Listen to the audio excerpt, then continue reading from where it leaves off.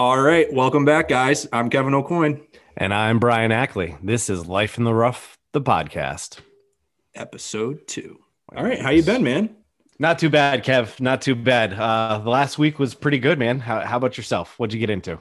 Not too much. I did it is January here in the Northeast, but I did manage to weasel my way out onto the course. Which I can get into. I think you might have done something similar, but I I did as well. Martin Luther King Day. Very happy to have the day off and was able to get out there. Shinnecock was open, full tee sheet. We actually went out as a fivesome, which is wow. usually a no-no, but we all shot in the 80s. And Shinnecock, honestly, they don't care, which can be a detriment to playing there. Hey, I will neither say. do you. Yeah, no problem at all. But it was good. I mean, it was good to get out there. Anytime you're swinging in the winter, it's great. Shot in 87, which I was, with all things considered, pretty pleased with. I mean, it was so windy. We probably had a three club wind on the entire back nine, going towards the water. And, that's just, it's difficult when it's 40 degrees out. You've got 30-mile-an-hour winds blowing in your face and, keeping your composure. It's tough, but, it's always good to get out there swinging. That's for sure. Hell yeah. Yeah, absolutely. I got out and played as well. I walked 9, but it was we'll call it like a bootleg 9. It was I live in a condo complex over here, and there's a course like right around the corner. And I was actually going to hit balls. There's a covered range, probably like 25 minutes away, but I drove past the course, and it was a little bit warmer, so it was maybe like high 30s, maybe around 40. So like the course was closed, no pins were in the greens, but there was nobody there. So I was like, oh, fuck it. I turned around, I grabbed my push cart, threw my car in the parking lot, and just pushed off the back. Um, it was comical. It was cold. There was like ice, legit ice, just like in the middle of the fairways. I had a like on the 10th hole on the back. I'll usually tee off with like 3-iron, and like a good one will get me to like the far end of the fairway. It's like a hard dog leg left. I just teed off with like an easy 5-iron, and it just rolled like way down, way down. So it was a lot of bumping and running, but it was cold out there. It was ugly. Oh yeah. I mean, I saw people, hats, mittens on, and I'm all for bundling up. Don't get me wrong. I'll probably embarrass myself by saying this, but I'll usually wear like a thin layer of pants underneath my golf pants when I'm going in, cold weather conditions. I'll Oh also yeah, I'll wear do the same thing. some thick socks, some Under Armour. If it's so cold, I don't even necessarily feel the need to wear a golf like polo. I might wear like a long sleeve golf 3/4 zip, something like that. But I don't feel the need to just put on one extra layer that's a polo shirt when I'm just going to cover it with some sort of, Uh, long sleeve covering. yeah, no, not at all. Honestly, when I went out last weekend, I was just planning on going to the range. So I was wearing like my old like hockey warm up track pants from high school and a hoodie and like a winter hat with like a palm on top of it. So I just looked like an absolute degenerate. Like I hope somebody saw me out there and just was clapping for me from their Oh living yeah. room or something in the condo complex. But Oh yeah. it was a rare treat to get out there. I was pretty excited about it.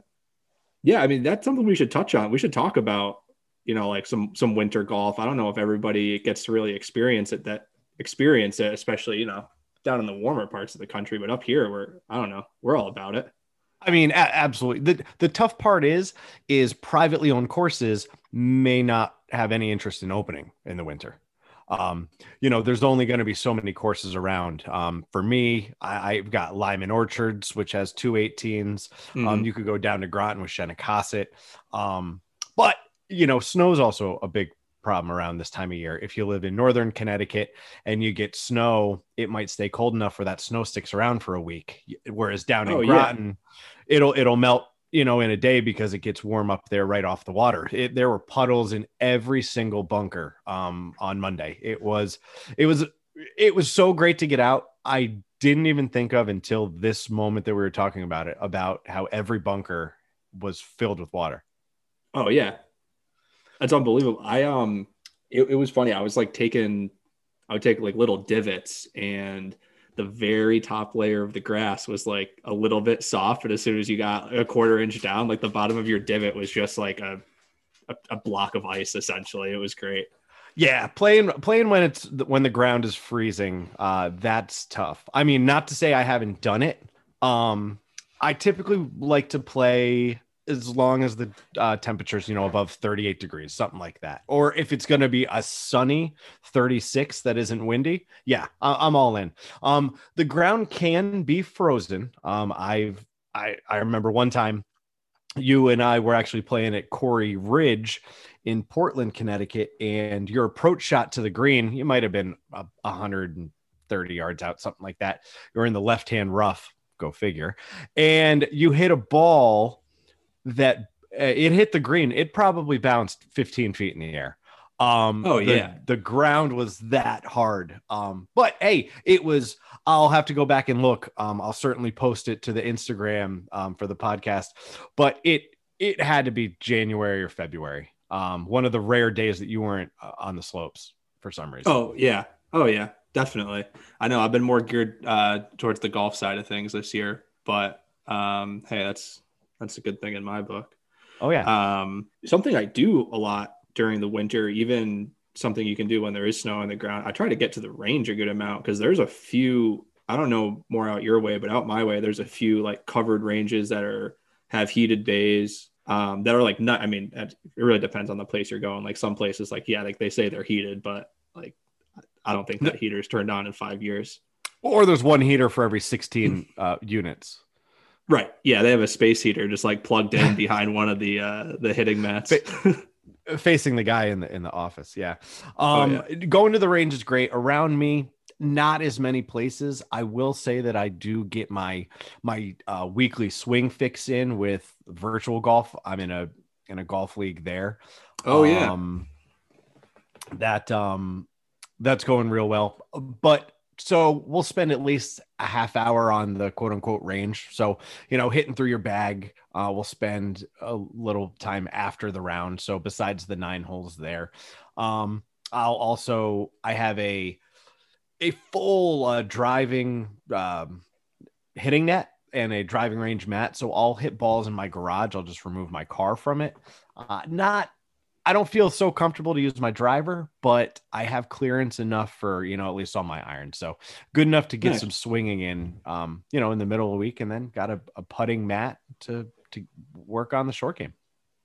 Yeah, no, I do that a ton, especially just like during the day.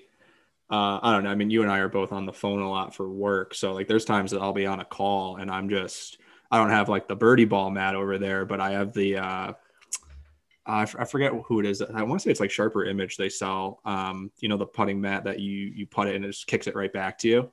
Mm-hmm. Oh yeah. So it's great. Like you don't even need to move. You just sit right there. I'll be like on the phone, chatting up people and just rolling some putts. It's great. How do you feel about putting mats that are inclined? So you putt the ball for 7 feet and then it goes up a slant, a slope for 9 inches. And then how do you feel about those? Yeah. So I was looking at these like last night for whatever reason, like, when you're scrolling on Facebook and like you look up one putting mat and then you get ads for like 12 different companies that make putting mats for the rest of the year. I kept seeing though. And like, I think I understand the concept. Like they're trying to get you to like putt with confidence, kind of like putt through the hole kind of thing.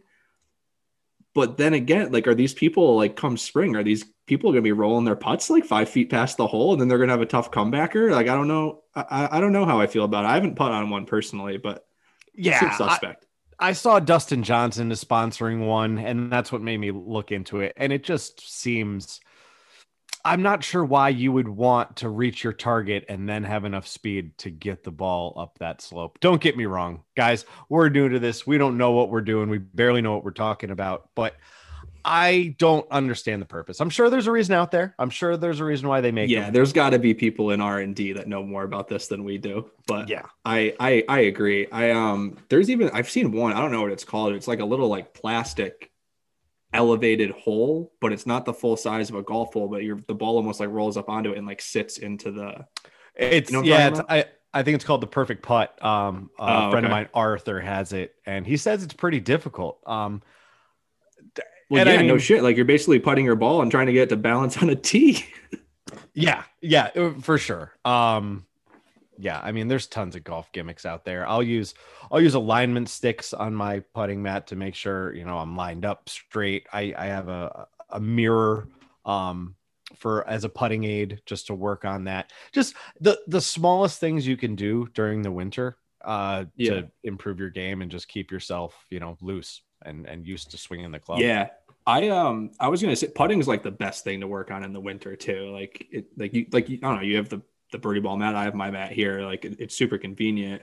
And I You can think do the it on thing a with carpet. putting too. What was that? You can do it on a carpet. Carpet's absolutely fine. I used Oh to yeah. carpet putt. It's better with like the basement, that thin layer carpet. But once you get your Right. speed, it's just consistency of that speed. You need to feel the same motion while putting. Yeah, that's exactly what I was gonna say. It's just like the repetition and just like finding your putting stroke like that. I feel like this is the most I've rolled putts in the winter probably ever. And I feel like when I go back onto a green in the springtime, I'm just gonna feel automatic basically. So yeah, I'm looking forward to that. But I know I'm gonna lip out all of them.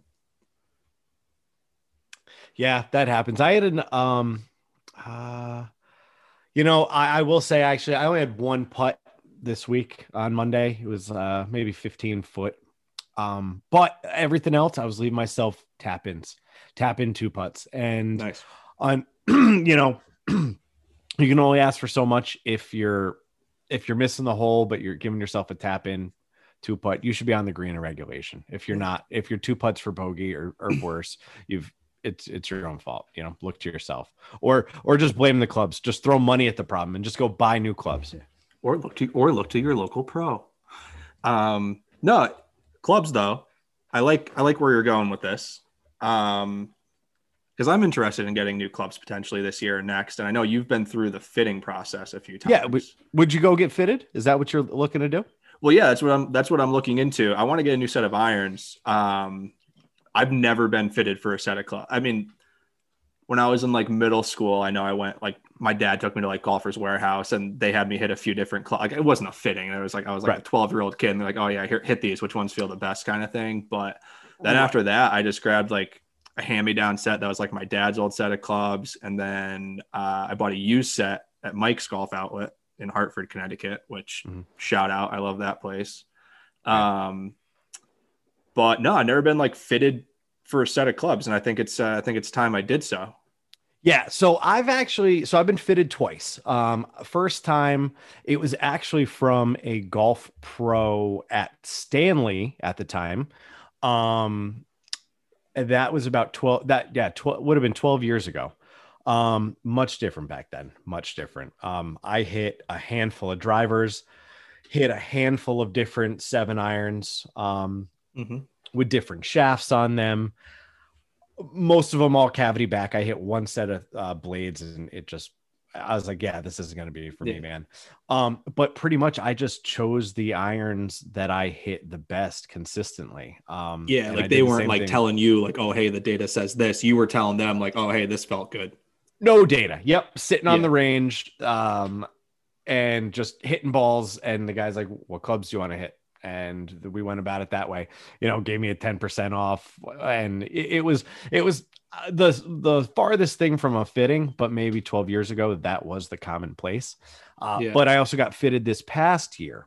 So originally, 12 years ago, I ended up getting a Callaway driver, the Diablo Octane, and TaylorMade Burner 2.0 irons. This year, 12 years, that's a long time. And things I wanted to change. So what I do, I threw money at the problem. So go over to Chris Cody's, shout out Chris, and get fitted for irons. Now, this is much different. This is you're taking a stock shaft, putting it on the head of the Callaway, the Titleist, the TaylorMade, the Ping, whatever is that newest brand. That's Yep. what they're testing out. They're not just taking a club off the rack and handing it to you because they want to test out the different weights of the shafts, things like that, stiffness. One of the downfalls in my opinion, just as me as a person. Like I have a tough time hitting 7 shots with a club, 7 shots with a club, 7 shots with a club, 7 shots with a club, and then be like, all right, which 7 did you like? All right, now I've got to go think again. And hitting off of a mat as opposed to hitting off of grass. Yeah. Two different things for me, at least personally. Mhm. The other thing, I felt a little bias personally. I would always like had TaylorMade irons. I like TaylorMade. So I felt like when I knew I was hitting the TaylorMade irons, I liked that. I liked them more. Yeah. You had a little precognitive commitment over there. Yeah, I mean, don't get me wrong. I hit the Mavericks like shit. I knew the Callaways were not going to be for me. Ironic that I ended up getting fitted for, worked out getting a Callaway 3-wood and driver, and now I pipe those babies down the fairway. They call me fairway finder. That's what they call me now. Nobody's ever called them that, people. Nobody's ever. I call myself that. It will catch on. So 2 much different times, but I've heard of so many great success stories, and I would absolutely recommend it. Nice. Adding 20 yards to your drive just on them saying, yeah, that you should be using a different shaft, or you should be using a different degree club. So yeah, I would definitely suggest it for you. So how does it?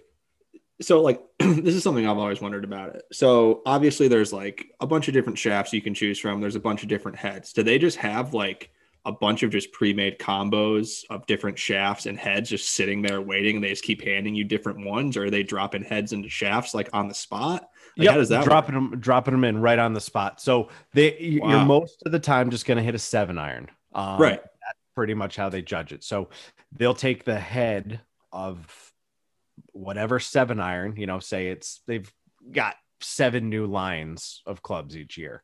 They've got the head for that right there. So they'll just screw it on, hand it to you, and you're good to go. The thing about that is, though, when you get fitted, they're fitting you for brand new clubs. You're not getting fitted and you're like, oh, I'd like 3 years ago so I could save myself a little bit of money. They're fitting you for what is new. But it's using data that you wouldn't think of. Like one of the big units of measurement they use is smash factor.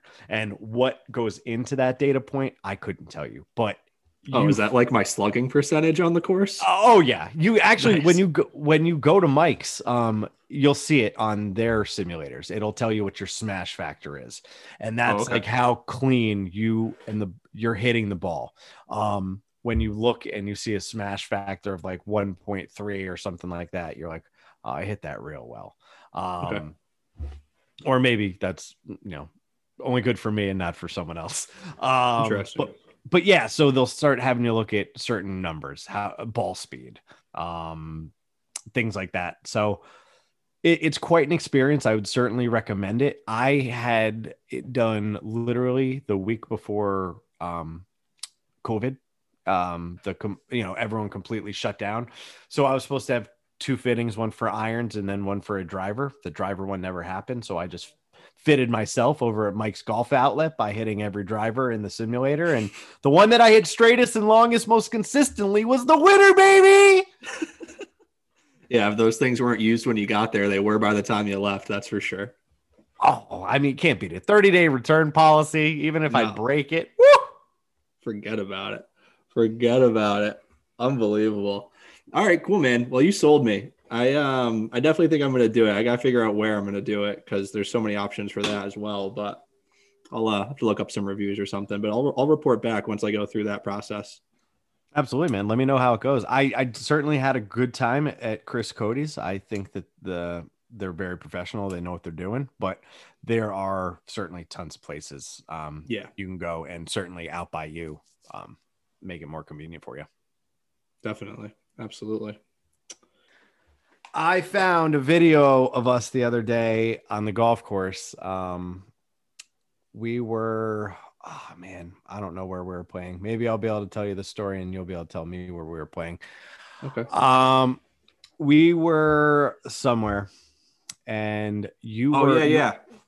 Yep, exactly. So we were on Earth. You were in what we'll call a sticky situation, my friend. You weren't necessarily in the woods, which is where I usually am, but you were behind a tree. You were behind a stone wall. You were behind, I can't remember what. Is this coming back to you? I know. We were playing at Connecticut National. Okay. I don't know. Was that Putnam? Maybe Pomfret. So. I don't know. It's out there.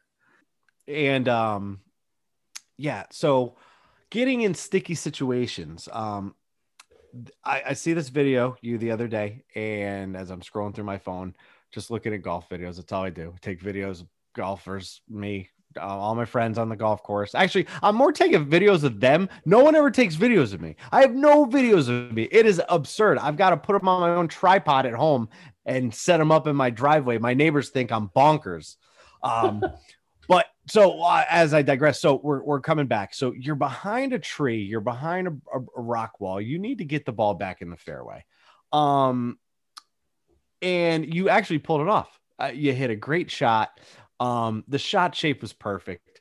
It's one of those shots that you need when you're in those tough situations. Like, do I hit out of the trees? Do I punch it back out into the fairway? Do I take my medicine that way? Or am I gonna, just go for it all and roll the dice, baby? And that was one of those times that, you rolled the dice and it really paid off. Yeah. Oh, I remember every minute of it. And I think the biggest key to those situations is you look over at your playing partner and you tell them what you're going to do. So when you do pull it off, in case you pull it off, they heard you say it and then they saw you do it. So I distinctly remember telling you what I was going to try to do. And I think you probably laughed at me because that just is the appropriate response when I say what I'm going to do. But I distinctly remember, I was like, I had to thread it between like two skinny trees, but there was like a 3.5 foot stone wall in between both of them. I was probably like 15 to 20 feet away from them. So I had to hit just like a low punch, like hook essentially to get it through. And I remember as soon as I hit it, I was just amazed at myself personally. I didn't think I was going to be able to do it. Yeah. I don't have off the top of my head, I'm not coming to that many stories for myself where I was shot shaping to victory. I can remember time after time being on the first hole at Tallwood, poking my drive over into those trees on the right there on that par 5 and saying, yeah, I can definitely get out of there. Bones, I got a window, Bones. And then hit a tree 15 yards ahead of me.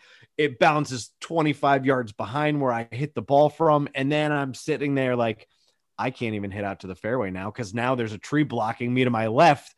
And then, oh man, I'll just tell you, getting in sticky situations, it really is important to, bring course management into play. Think about weighing your options. Is it safer to just hit back out into the fairway and take your medicine, take your lumps and move on? Listen, we talked last week. You got a 9 on the first hole, a quad. You end up getting a hole in one, shooting an 80. I'm not saying you're going to shoot a hole in one and get an 80 after you start with a quad every time, but you're not out of it just because of one hole as much as we think we may be. So when you're in those sticky situations, sometimes it is better to, take your medicine. But like you said, you're always going to tell your playing partner, hey man, I'm about to try this, because in the event that you pull it off all afternoon, bro, remember what I said I was going to do? You saw me call that, right? You get that on camera?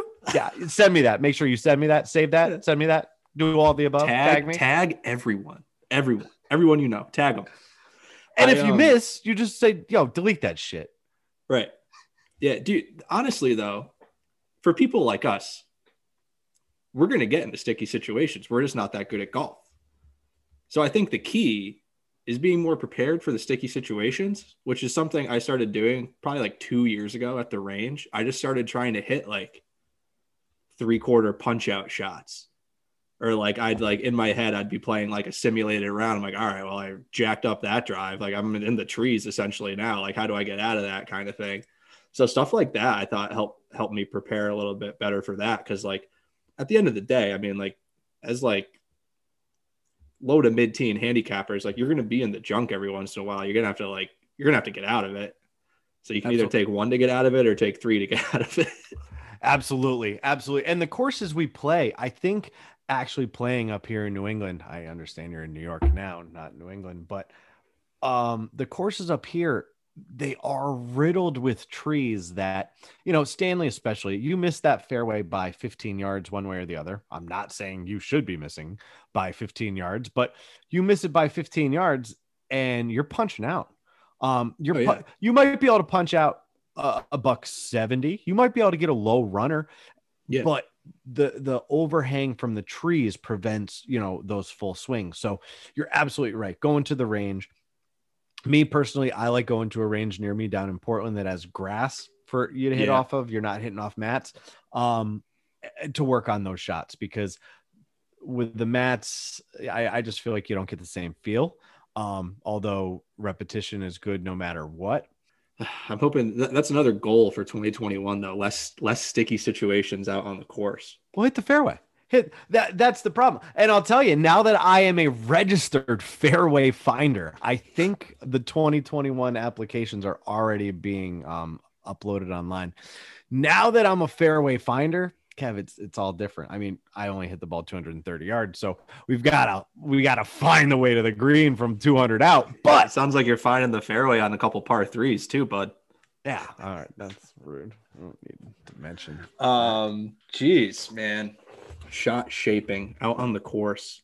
I wouldn't say I'm a shot shaper. I would say I can get myself out of trouble every once in a while, but I'm not going to be like 140 out. It's like, oh yeah, I'm just going to hit like, what do you think? Should I hit like a little high draw or maybe like a little low baby cut here, Bri? I'm never that guy. Never going to be that guy. No, not anymore. I used to be that guy. Now I'm more confident with, if I overswing the shit out of this 3-wood, it's going to slice real hard to the right, and I'm going to get around that tree or that corner.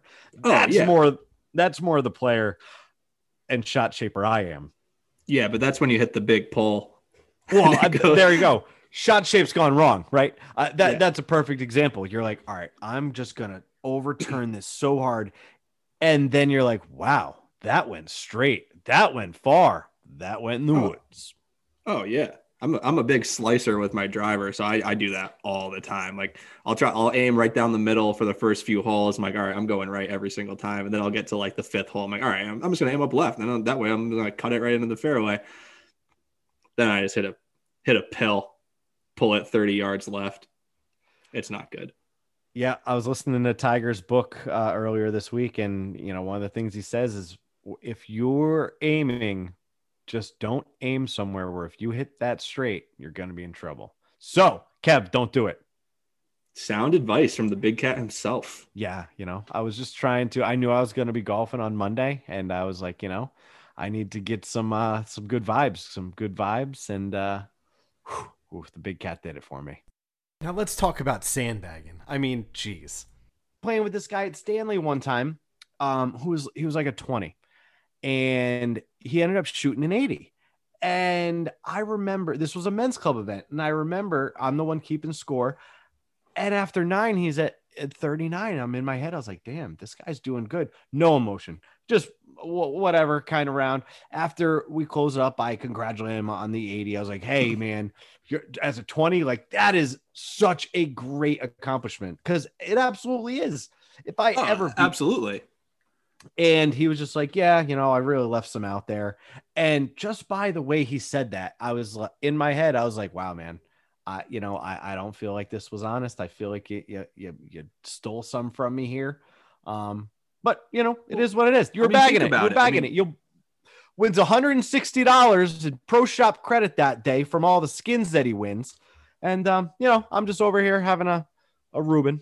It drives me nuts because it's so obvious. Like if you and I, like you and I float between like 12 and 15 on any given day or any given month or whatever. If you or I shot an 80, we'd be pretty happy with our round. Like if I shoot an 80, I'm not upset. No, I guarantee you and I would both say, I fucking 3-putted on 7. I shanked that one on 9. I should have broke 80. Yeah, well, right. We're talking about 1 or 2 strokes here, and we're already shooting better than our handicap. Let's say we're at the 13. that's an 85 on most courses. If I'm shooting in the mid 80s, I'm happy. That's a good round. I'm not a professional golfer. 80s, low 80s, it's great. I'm aiming for the 70s, but nothing wrong with it. Right. Yeah. When I get there, I'm pumped. I don't get there that often, so I can't be pissed at myself all year. But the other thing that gets to me is you and I would say you and I are both very honorable as it comes to our handicaps and how we play the game. Like we try to play by the rules. So we have legit handicaps. We have legit scores. I'd rather have a legit 89 than have a sketchy 82 that I like took a couple drops on kind of thing. You know what I mean? So I hate, and I've had this happen to me before, when you feel like people think you're sandbagging them or like even like say something about it. Because if you're playing really well and like to the point that people think you're sandbagging, that means you're having a really good round. So you have the mojo going. And as soon as somebody says something like that, it just like feels dirty or like you feel like you're being attacked kind of thing. And I hate it because like I know you and I both like we care very much about like the integrity of like the whole handicap system. Like it's there for a reason. So for somebody to like try to call you out or something like that pisses me off. Oh, it's brutal. I mean, I remember the day I shot that 76 with you, the people in our group had said things like, because at that time I was probably rocking a 14 or a 15 handicap.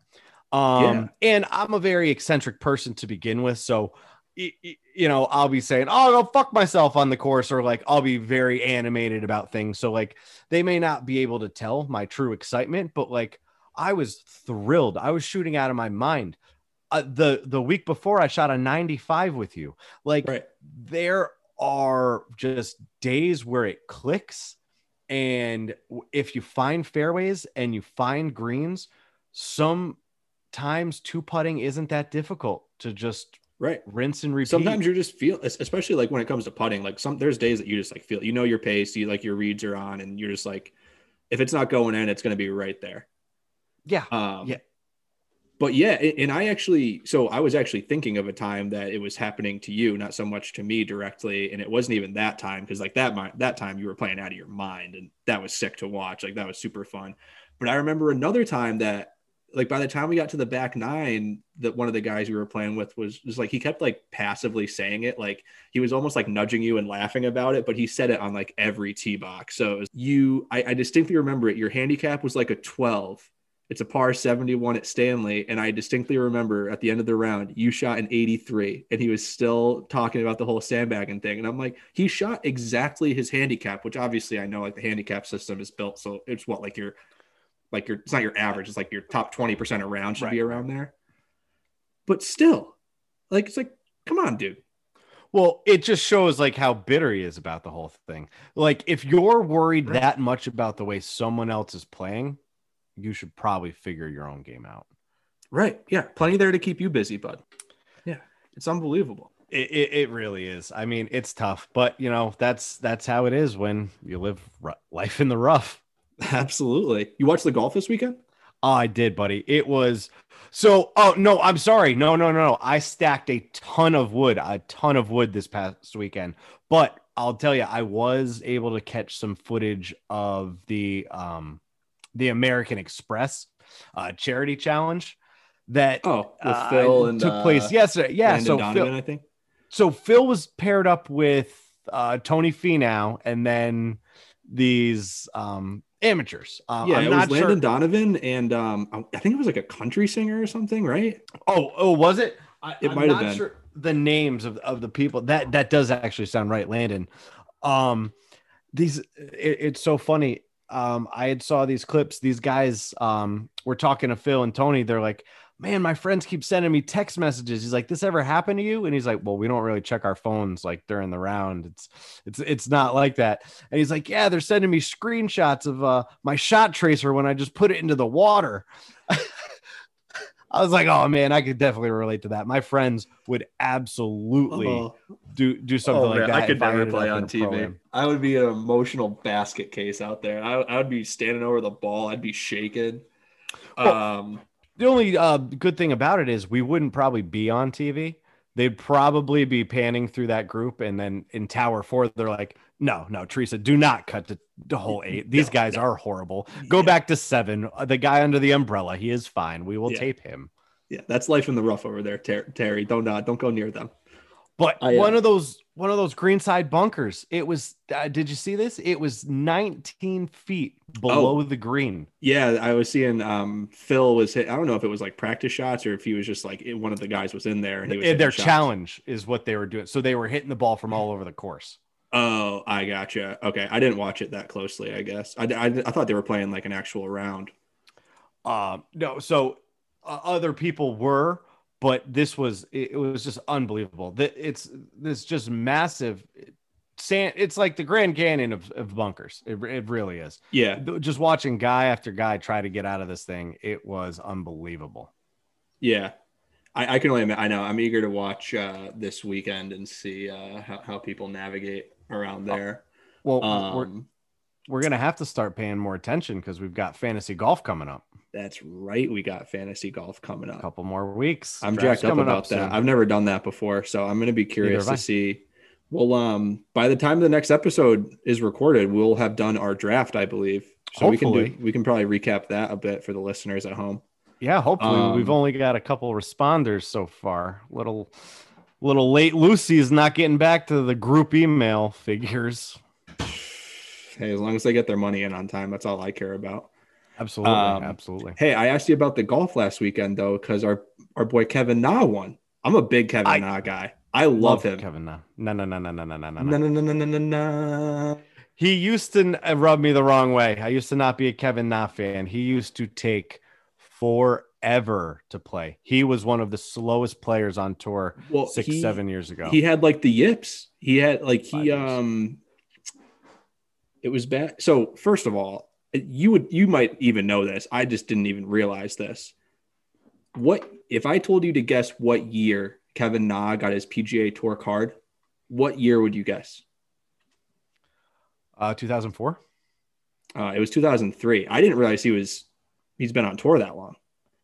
He has five. I think he has 5 wins on tour, and 4 of them are in the last 4 years. So like that's a long time of grinding. Yeah, he ages well. He's like 37. Yeah. He putts so well. Yeah, he really did. Really does. No, love Kevin Na. I mean, come on. One of the most classic clips out there is him hitting that putt and picking the ball up out of the hole before the thing fully even dropped in there.